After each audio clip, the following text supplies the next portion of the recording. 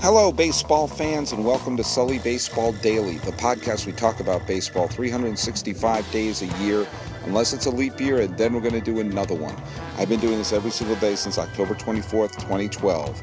And I'm your host, Paul Francis Sullivan. Please call me Sully. I'm recording this from a Sully Baseball studio in Pasadena, California, overlooking the historic Rose Bowl. Actually, I'm not inside the studio. I'm sitting outside on a lovely day where it's a little bit breezy, a little bit nice.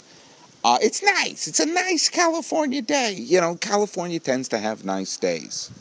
That's why we have California. This is what we do in California. We live on nice days. We like things to be nice. And I'm sitting here, basically, in front of my house. A car just drove by. And on this lovely, nice day, I decided to record me a podcast. Hey, this was the podcast I was going to record for Monday before I read about the whole Texas Ranger Toronto Blue Jays, kerfuffle that they had. And I was going to talk about this instead. And so I figured, well, I'm here. I got my notes prepared. Might as well put this one in the can as well. While this is being posted, the Detroit Tigers are playing a series with the Minnesota Twins. I don't know who won the first game. The game hasn't been played yet. And this one will be posted before the second game is played. And in a way, it doesn't really matter. It doesn't really matter. What the results of the Monday game are not really going to affect what I'm thinking or feeling about these two franchises right now. And it's not going to affect how any sort of analysis in terms of what I think these two teams, where I think they are, what I think they should be doing, and what they should be doing moving forward in this season. Now, I was brought on to a podcast called Baseball PhD, and this is my appearance on the show was a classic example of why you can't tape a baseball podcast too far in advance, especially if you're talking about the results and how a team is doing early in the season. At the time, the Detroit Tigers went on a nice run and looked like they were starting the month of May in really good shape. And I was brought on to be a guest on the show, and so we want to talk about the surprising start of the Detroit Tigers. And I said, oh, sure, I'd be happy to talk about it. And I talked about the Zimmerman signing turned out to be a quality signing. Kinsler was off to a good start. And I said that, Verlander he had a terrible start, but he had a couple of good starts leading up to that. And I said that, well, they're not getting great contributions from Cabrera, but he was starting to hit. And Victor Martinez was off to his amazing start. And I said that this was a good sign for the Detroit Tigers because they have lots of good quality players on the team with a lot of history and a lot of MVPs and Cy Young Awards and no-hitters and all sorts of things. And I pointed out that it is a wide-open American League, something I've been saying over and over again. And I said this is a couple of years where we've had a wide-open American League. I went into last year saying the only two teams that didn't realistically have a chance to make the playoffs were the Astros and the Twins. Well, as it turned out, the Astros did make the playoffs, and the Twins wound up having a winning season. So I said, this was a Tigers team that won the division in 2011, in 2012, in 2013, and 2014. They had a down year in 2015, but the idea of them having a bounce-back season, similar to the Texas Rangers, who were a playoff team in 2010, 11, 12, and played a play-in game for the wild card in 2013, so they're obviously a contender, had a down year in 2014. Everyone's like, oh, it's terrible. They came back and became a playoff team again. So you can have a down year and bounce back, especially when there's a lot of parity in the league. And so I was talking about, who knows? I mean, they would take a look at the Tigers. They certainly are a team that have ability. They certainly are a team that can bounce back and maybe have a good season. I said that, and then my interview was recorded earlier in the week, and it was released on the weekend. And by the time it was released, the Tigers were on a 6-game losing streak and spiraling. So if you were listening to it that day, and you were a Tiger fan, the news was this team is spiraling. It's looking really old. and I'm not sure about this year. And you hear, bubblehead Sully going, yeah, well, they're off to such a good start that who knows? Who knows? This could be the team. I don't think it's going to be the team. I think this team reminds me of what happened with the Philadelphia Phillies, and I've said this for a little bit. And the fact of the matter is, they are a team that is loaded with long-term contracts. I mean, I'm a Cabrera fan. I think he's a wonderful player. I think he's a Hall of Famer. Verlander, borderline Hall of Famer. Jordan Zimmerman, wonderful pitcher. They're going to be stuck with these contracts for a long time. And it's going to be similar to what happened with the Phillies, where the Phillies are just now getting out of it. It took between 2012, 2013, 2014, basically 4 years for the Phillies to transform from perennial contender to, I don't know, to, all right, now we've got some young players and there's hope for the future. And I think the Detroit Tigers are they have to come to that realization sooner rather than later. They have to come to the realization that some of the players that they have to think about, can we shop these guys? Can we get something for these guys? Because, could they get something for Anibal Sanchez? I don't know. You're hoping that people are convinced that this start that he has is an aberration. I'm going to baseballreference.com, the single greatest website in the history of the planet Earth. And I'm taking a look at the 2016 Tigers payroll, and oh boy. Miguel Cabrera has signed with the Tigers until the heat death of the universe. Justin Verlander is signed through 2019. Justin Upton is signed through 2021. Jordan Zimmerman is signed through 2020. The main parts of this team are signed through the next presidential election. Okay? With the exception, Verlander has an option, so maybe he may not be back. But, and then you still have Kinsler signed for a few more years. Anibal Sanchez is signed for a few more years. Victor Martinez is signed for a few more years. The next 2 or 3 years, there is a tremendous amount of money that is committed to this team. And like what happened with the Phillies, there was a real danger that with all that money committed to the team, that you could take the mentality of, then we better go for it again. We better go for it again. We better throw something in. We got to throw another log into the fire. As we saw they did with Zimmerman and Upton, threw 2 more long-term contracts onto the fire. And, Zimmerman may turn out to be a wonderful fit there. Upton may turn out to have some fantastic seasons with the Detroit Tigers. But do you know what? They could also turn out to be a catastrophe. And this team just looks kind of old. It does remind me of the Phillies without that World Championship. And the thing that's even more disturbing, if you're a Detroit Tiger fan, this always happens when I talk about a team, and I talk critically about a team, that someone from Bless You Boys or someone from some other website that loves a team, specific team, is going to say, why do you hate this team? Why do you hate the Detroit Tigers? I don't hate the Detroit Tigers. No, I didn't root for them in 2013. Do you know why? Because I'm a Red Sox fan. And they played the Red Sox. And one of my favorite teams is the Oakland A's. And they played the Oakland A's. All right? I rooted for them when they played the Yankees. I didn't root for them when they played the San Francisco Giants. I didn't root for them when they played the Texas Rangers. Do you know why? Because the Rangers hadn't won a pennant yet. And I wanted to see them do well. I wanted to see that. I got my years mixed up. That was in 2011. They had won a pennant before. I liked that Rangers team. I want to see them do well. I have nothing against the Detroit Tigers. I don't. I would like to have seen them win a World Series because I like Verlander. I like Cabrera. I liked Leland, when he was there. But the fact of the matter is this. They're not going to win the World Series this year. This is not me talking through a crystal ball. This is me taking a good long look at this team. There are other teams that are in better shape than they are.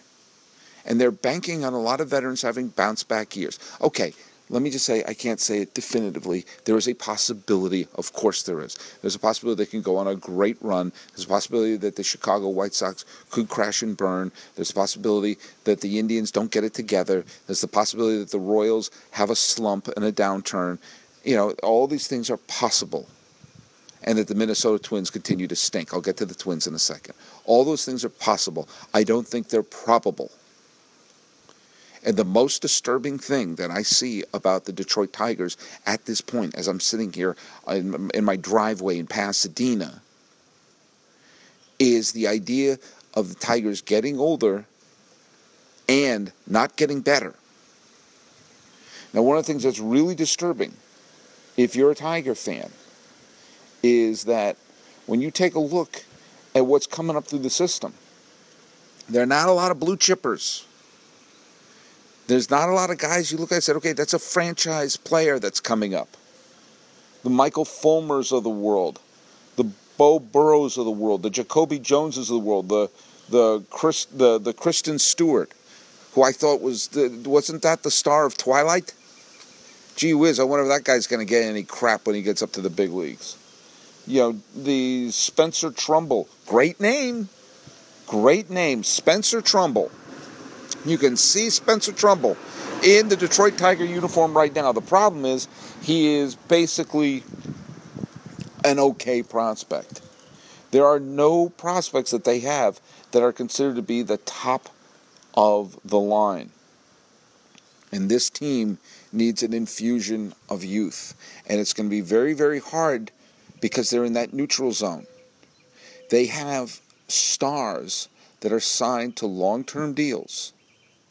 So you can't really look those stars in the eye and say, we're going to blow this team up, but still have the Cabreras and the Venturas and the Uptons and the Zimmermans and the Martinezes of the world being paid giant, huge contracts. And you're not going to be able to flip. I mean, with the exception of Zimmerman, and maybe you can get pennies on the dollar for Cabrera, you're better off just keeping Cabrera and Verlander, and saying, all right, let's hope they get lightning in a bottle. But when you take a look at the rest of the team, you have to look at them and say, okay, what are we going to do? I'm going to say a couple things that will piss off some Tiger fans. I think you got to trade Ian Kinsler. I think you may have to look at trading Victor Martinez. Certainly hope that someone thinks that they can straighten out Anibal Sanchez. And that may be risky, but those are all guys with like 2-year deals left. Now, if you can't get quality players back for them, then you just keep them. And say, all right, we're better off keeping them. But I almost think you have to start getting quantity in your farm system. You have to start putting players in there. And you can't sit around and wait. Now, the Phillies, in the end, wound up making decent deals for Rollins and Utley and made a wonderful trade involving Hamels. You're already starting to see some of the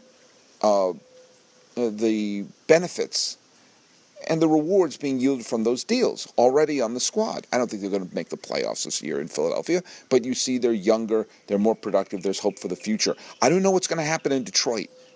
It could get ugly, and it could get ugly today. Last year you could say, they had a down year. Now you could say, no, that wasn't a down year. That's the years they're going to have now with a top-heavy payroll of unmovable contracts. Move the contracts you can move now. Get the deals you can get now. Get the players you can get now. Before it turns into, we got to get something because their contract's running out. Maybe there are teams out there that need a bat in their infield, like Kinsler. There are some teams that could use a jolt of offense like Victor Martinez. There are teams that could say, hey, Anibal Sanchez is a talented player who may be in a rut right now. Maybe a change of scenery and a new pitching coach could be what he needs. But man, oh man, you can't stick to the status quo here. Look what happened in Philadelphia, and at least they won a title. Now, it's funny, I don't have the same diagnosis for the Minnesota Twins, even though they're having a worse season in the standings, I actually don't think a bad season from the Minnesota Twins is the worst thing to happen in the world. Last year they had a winning season. They had a winning record, and they contended for a wild card spot for a while, and it was a fun, feel-good story. Eventually they ran out of gas, and they couldn't really keep up with the Astros and the Yankees. But then again, that also goes to show you that the Astros were a team that no one was expecting either. And the fact that they hung in there as long as they did, the Minnesota Twins, was a really good showing for the team. And this year they've been awful. Essentially, this year they are the team that I thought they were going to be last year. But it may not be the worst thing to happen to this team for a couple of reasons. First of all, having a bunch of young players on this team, like they had last year, go have a surprising season and have a disappointing season, could be some growing pains in there. Could be some positivity there. Could be a little bit of learning. But what also happens is it takes away the temptation of going for it. Imagine if the Twins got out of the gate fast. And they'd say, "Oh man, yeah, we're going to do it. We're going to do it. In fact, let's fill in some of our holes. And they wind up making a deal or two that they wind up regretting later. One of the things that the Twins have, and they have a bunch of, is they have a lot of young talent. Jose Berrios is already in the major leagues, top pitching prospects.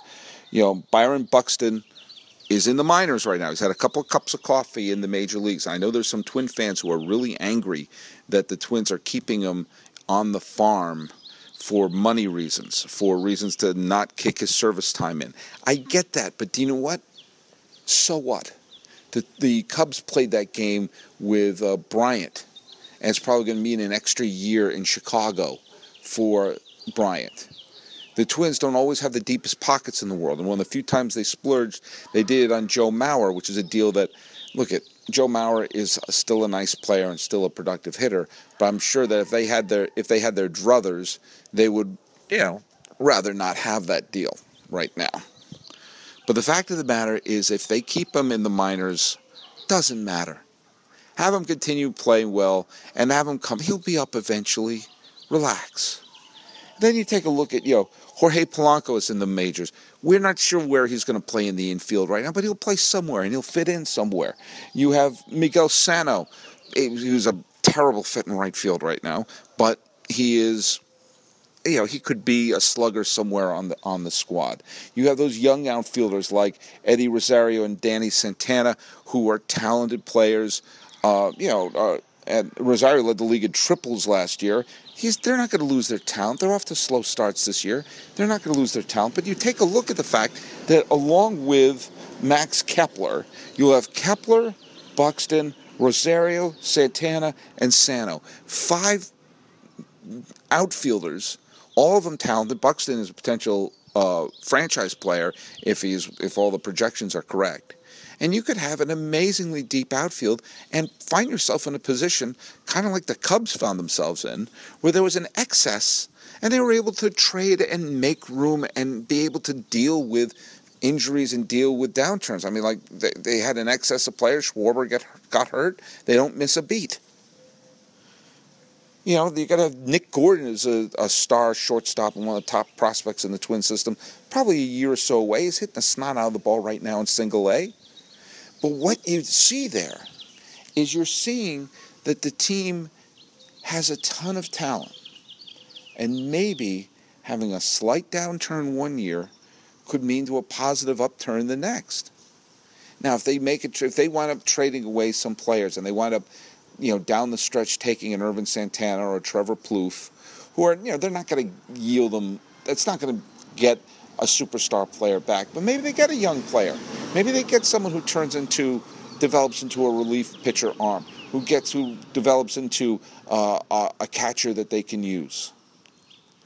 And keep in mind, with all this talent in the system, and them having a little bit of success in 2015, a little bit of a downturn in 2016, but if they wind up getting one of the top picks in the draft, they could insert another top quality pitcher into their system.